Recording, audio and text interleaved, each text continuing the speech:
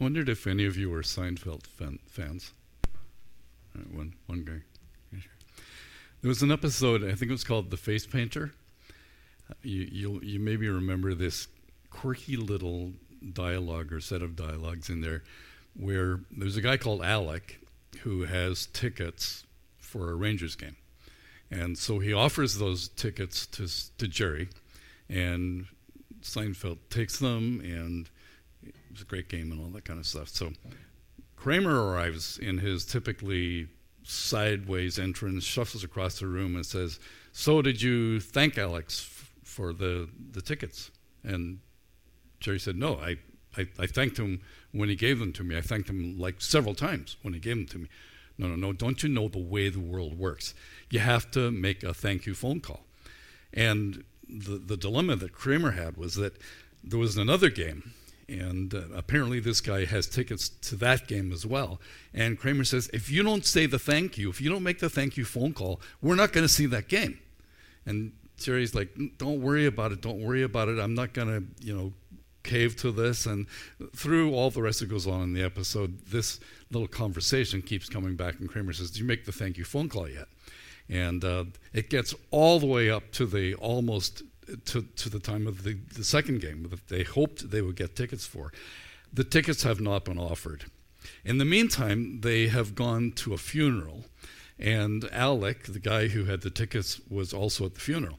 So when Alec arrived into the funeral home, Seinfeld said hello to him, but he didn't get a very responsive, friendly hello back, and so he wondered about that. And then he wondered if there's a different way to say hello to people in the funeral home, and he excused himself and just said, I think it was quite a good funeral home hello, so I think we're good.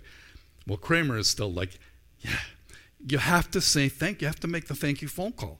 And Jerry just fights it off. He finally makes the phone call just in the nick of time about the second game.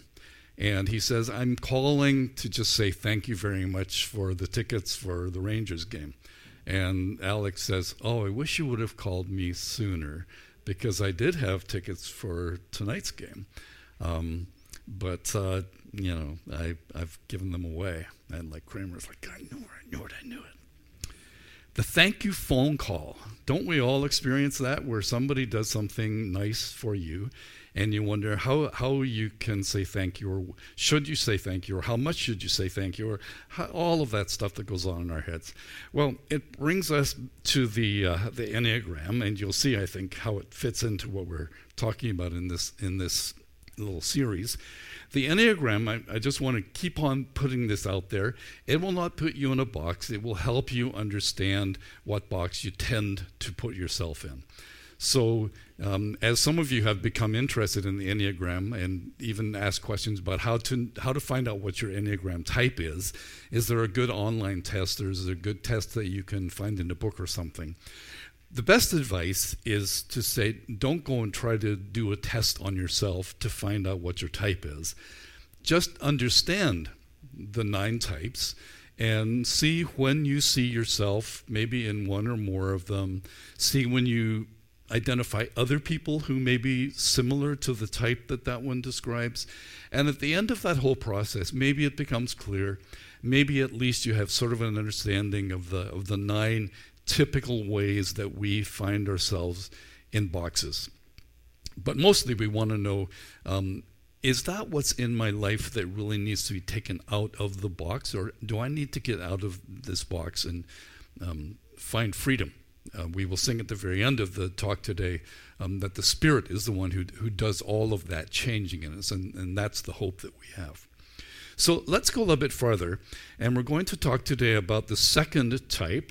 So there's the list of the needs, and as I said last week, I think the most helpful way to describe the characteristics of the person in each of the types is to identify the need that they are trying to fill, trying to meet, as they either understand their box or get out of their box or happily reside in their box or whatever it is. So we looked last week at the need to be perfect, and the Bible character who taught us about that was the Apostle Paul.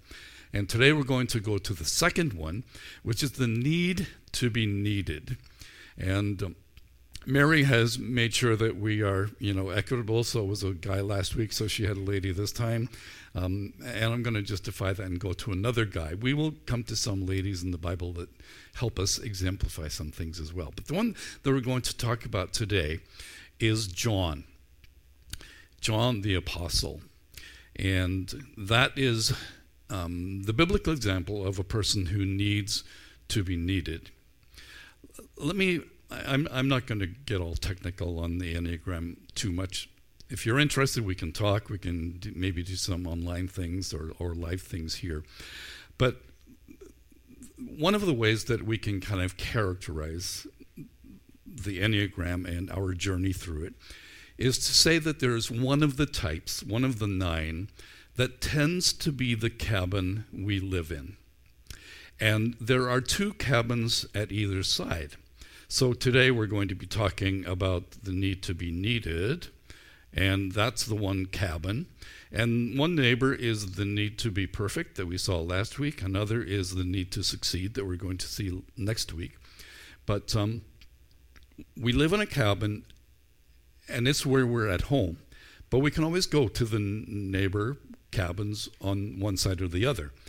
And typical theory for the Enneagram says that there's usually one wing, one of the 2 neighbors that we also lean on and draw from in the way that we live through life in our type. We can also go to the apple orchard every now and then, or we can go to the outhouse. So every Enneagram type has an outhouse and an apple orchard, and in this case they are the need to be special and the need to be against. And the need to be special is the apple orchard, and you don't need to worry about the apples right now or the arrows, and the outhouse is the need to be against. All of it is a bit, fuzzy in our minds. But if you're trying to understand how a person who needs to be needed thinks and operates, just think about the characteristics of its particular demeanor, and then who are the neighbors that the person who needs to be needed might continually go and visit, but always come back home, because the place that's home is the type that we're part of. And then when things are going very well, we may stray over to the need to be special.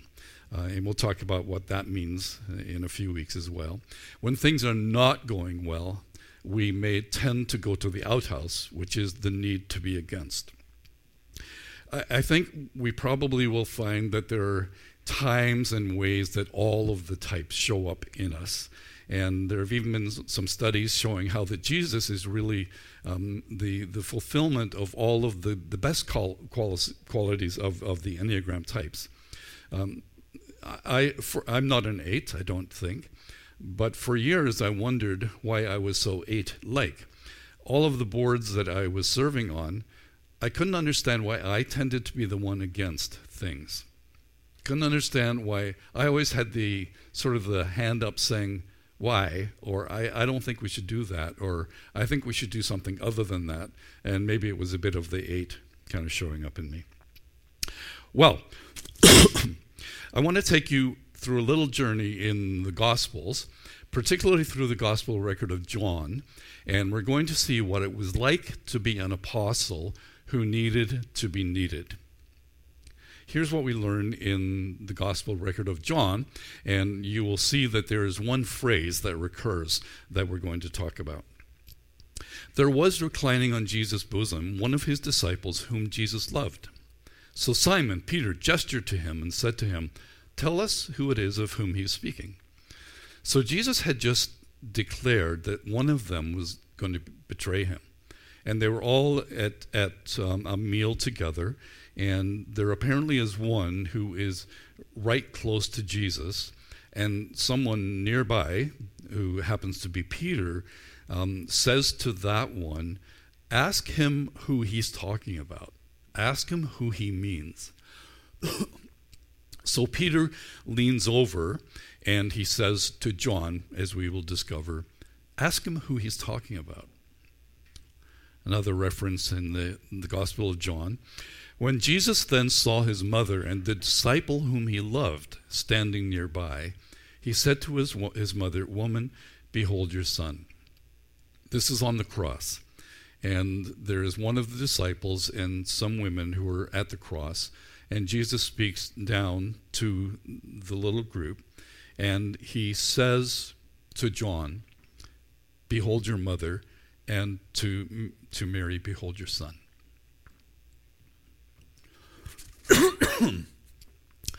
Thank you. The need to be needed.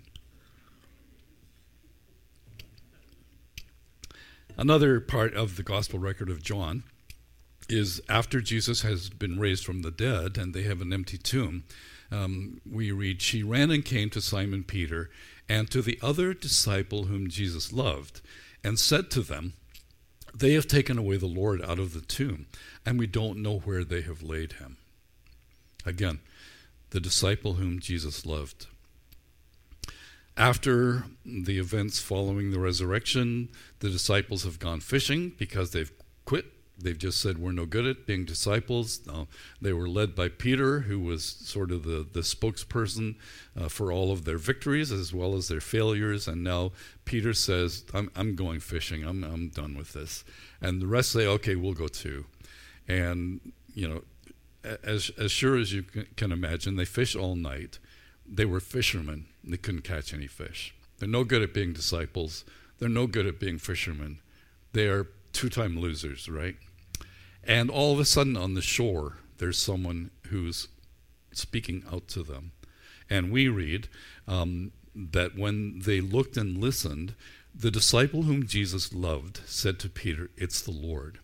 Peter, turning around, saw the disciple whom Jesus loved, and that's a little bit after the breakfast when Peter has been restored. So Jesus identifies himself on the shore. John, the one that Jesus loved, said, "It's the Lord." They go on, and Peter and Jesus have this very interesting conversation when Jesus asks him a very provocative question. "Do you love me more than they do?" And Peter answers, I'm really fond of you. And Jesus asks him 3 times, but the third time he changes the question and says, "Are you fond of me?" And Peter is broken. He says, "You know everything. I'm fond of you." Like he wasn't going to claim anything more than to say he really liked him.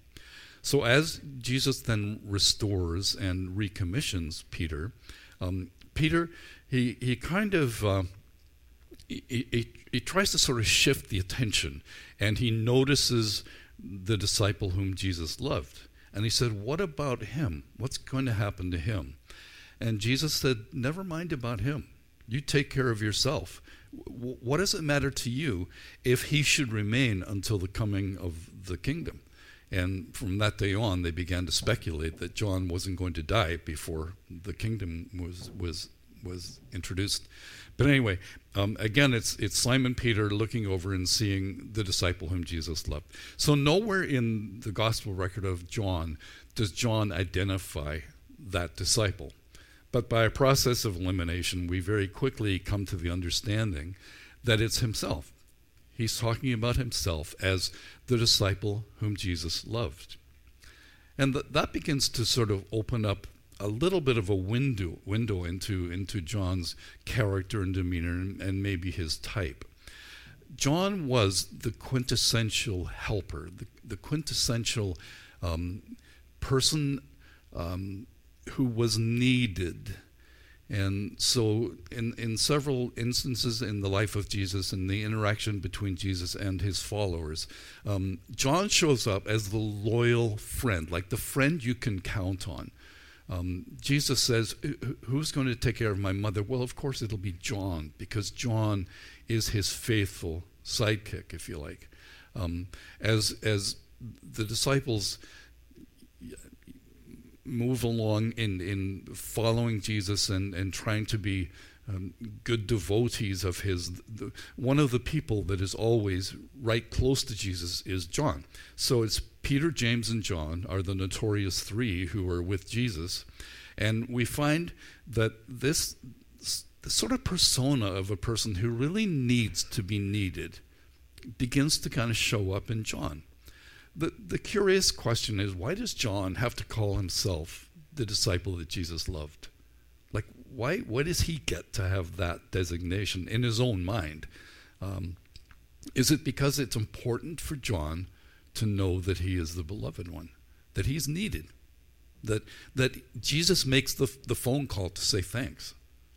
Because John always shows up to be the person that Jesus needs, and John needs to be needed. Is that a good thing or a bad thing, or is it a mix of things in John's life?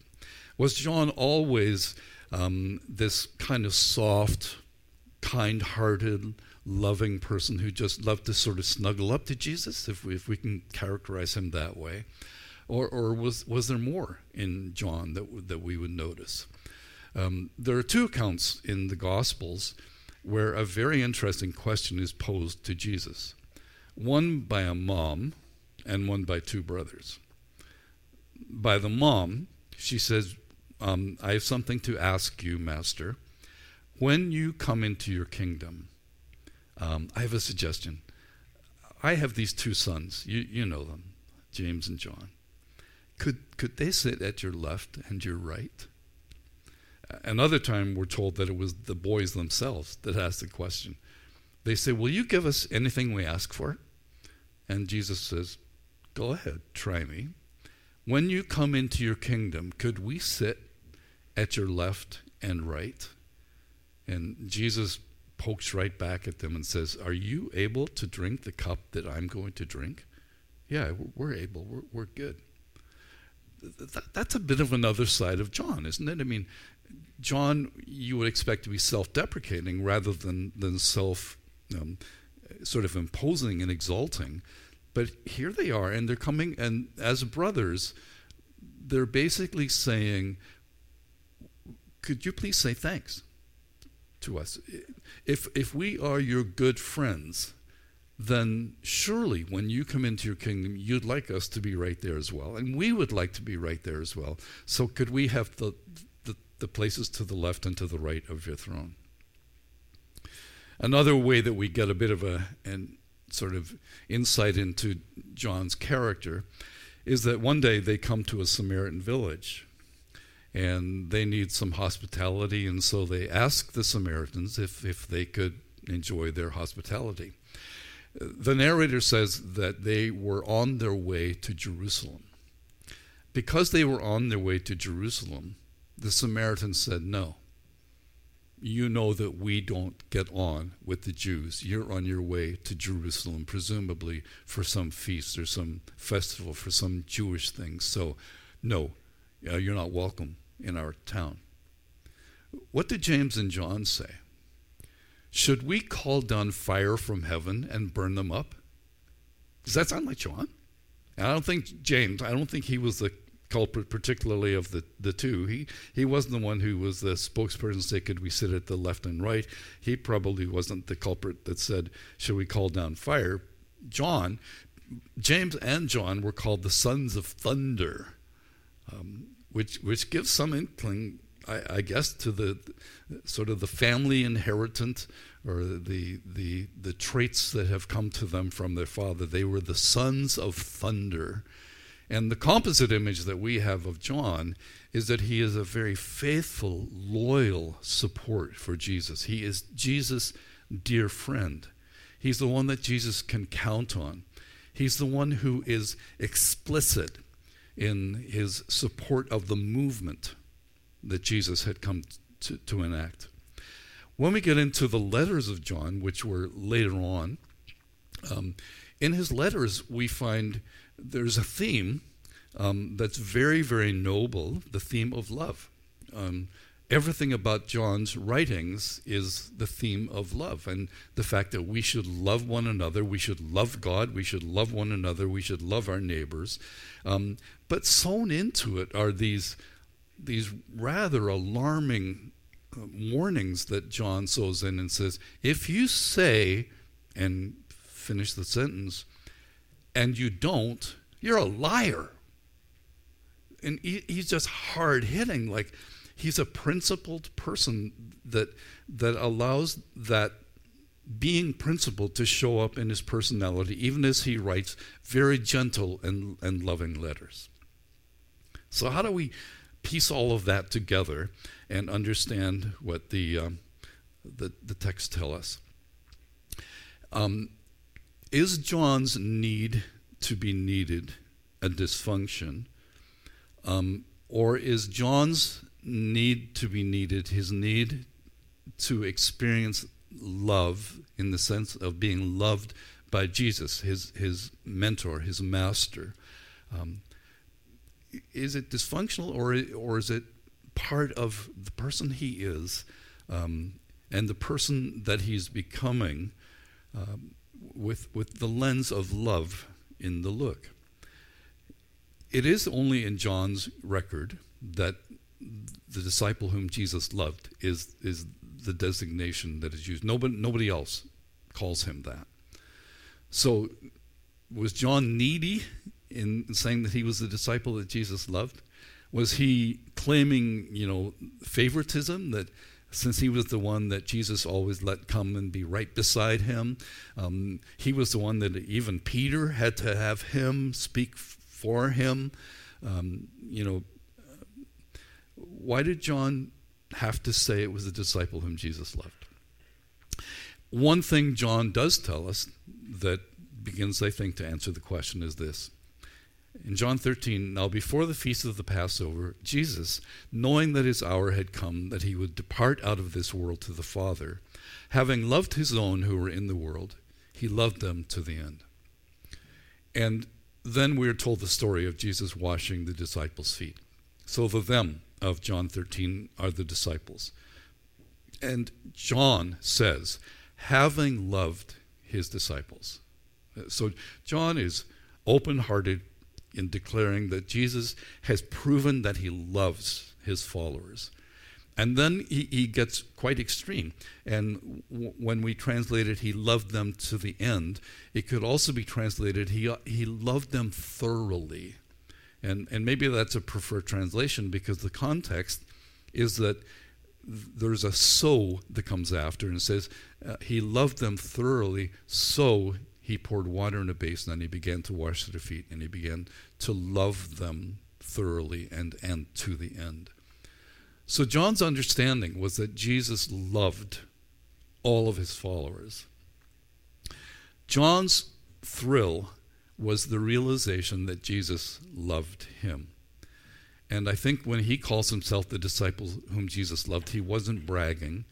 He wasn't saying anything that would be untoward. He was really saying, if I have any way that I would like to identify myself, I identify myself as someone whom Jesus loved.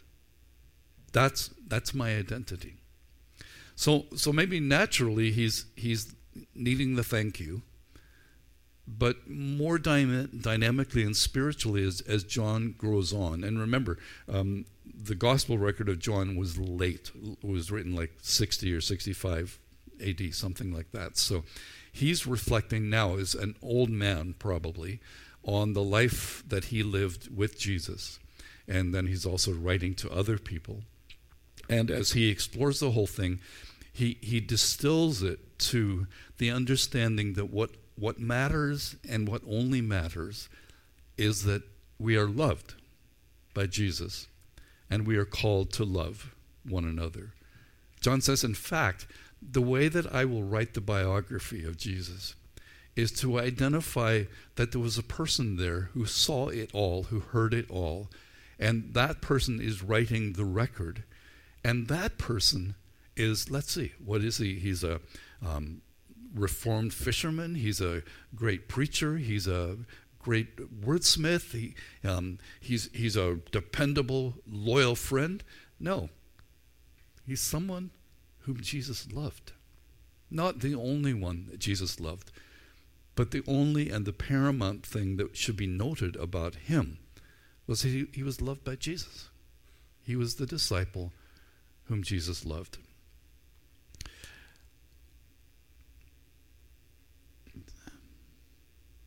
Let me just come here to describing what the person who is the need to be needed person is like. Here's what one commentary says: service is your middle name. You love giving to others, and as long as you're healthy, you don't need attention to do so. If you're unhealthy, you're probably looking for affirmation from others when you serve. Another example of this, the second type, is Martha. So I'll give equal time to the female characters. Mary and Martha. Martha is the quintessential need to be needed. So what is Martha doing? Martha is working in the kitchen. She's doing dishes, preparing meals, looking after all of the needs of her guests, including Jesus on this occasion. And what's Mary doing? Well, Mary is in having a Bible study with Jesus. And Martha, who needs to be needed, also needs to be thanked. And when Mary is apparently unthankful to Martha, Martha speaks up. And Martha goes to the outhouse, and she gets against Mary, and she gets in Mary's face, and also in the master's face, and says, "Are you kidding me? I work my fingers to a bone, and she gets to just have a theological discussion with you." And Jesus, you would think, would understand this and would maybe know that the thank you should be said. Doesn't say, "Oh, Martha, you're right. Mary's just no good in the kitchen. She's not a great house cleaner. She's not very helpful at all." He says, "Martha, Martha, Mary has chosen the better thing." Now, you may want to argue with him about the way he describes how you should live, which is much about servanthood and all the rest, which would seem as though Martha was scoring points. But Martha, in the time in which she is stressed by the situation, she turns into a shadow, and that's what we might call going to the outhouse. And she just opposes Mary and says, "Okay, I'm tired of this. I've buried a lot of resentment against you, and I'm not going to do that anymore. You need to help in the kitchen, and it'll get all sorted out, I'm sure, as the days and years went on." The need to be needed is a confusing need, because those people who are dependable, those people who help us, those people whom we can count on, those people who are generous towards us, we love and we laud them. But on the shadow side in their being is the need for somebody to notice that. Even Jesus, and to show that even the need is not always a sinful need. Jesus healed 10 lepers one time, right? And one came back to say thanks. And he said, "Wait a minute. Didn't I give you tickets to the Rangers game? Where's the thank you?" Only one came back. Where are the other 9? So it's a tricky type to be and to manage. And many, many times when a two goes to the outhouse, the two begins to just allow those resentments to surface. And if you're in a relationship with a two, if a friend of yours is a two, if someone that works for you or that you work for or work with is a two, then it's very easy to just see all of the ways in which that person is an enormous help and support, and just not understand that they would just like for somebody to say thanks, to give flowers, to send a card, to make a phone call, to send a text, whatever it is. Because if they go to the outhouse, they become something to contend with when someone says, "I'm just done being so helpful and so nice." On the other hand, if a two is doing well and is not under stress, then the apple orchard is the understanding on the person's part how special he is or she is, how unique he is or she is. And I will say to you that I think that is where John went from his cabin He went to the apple orchard, and he understood that what was delightful about all of this was that Jesus loved him. And that's all he needed. The person who needs to be needed doesn't need to be needed so much as he or she needs to be loved. And the work of the Holy Spirit in our hearts and in our lives brings us out of the neediness, or maybe the fallenness of our need to be needed, and into the, when all is said and done, the only thing that matters is that Jesus loves me, that God loves me. What does it matter how few thanks there are when the one who means everything to me, the one who created all that there is, the one who will judge all that there is, the one who will bring to be his perfect kingdom, when that person I know loves me, then I'm fine. And being well as a two is to understand that our vulnerability is that we may get so tired that we don't understand that people are more thankful than they're telling us they are. And we don't need to hold a guilt trip over them to say, well, remember I did that thing for you? You never said thanks.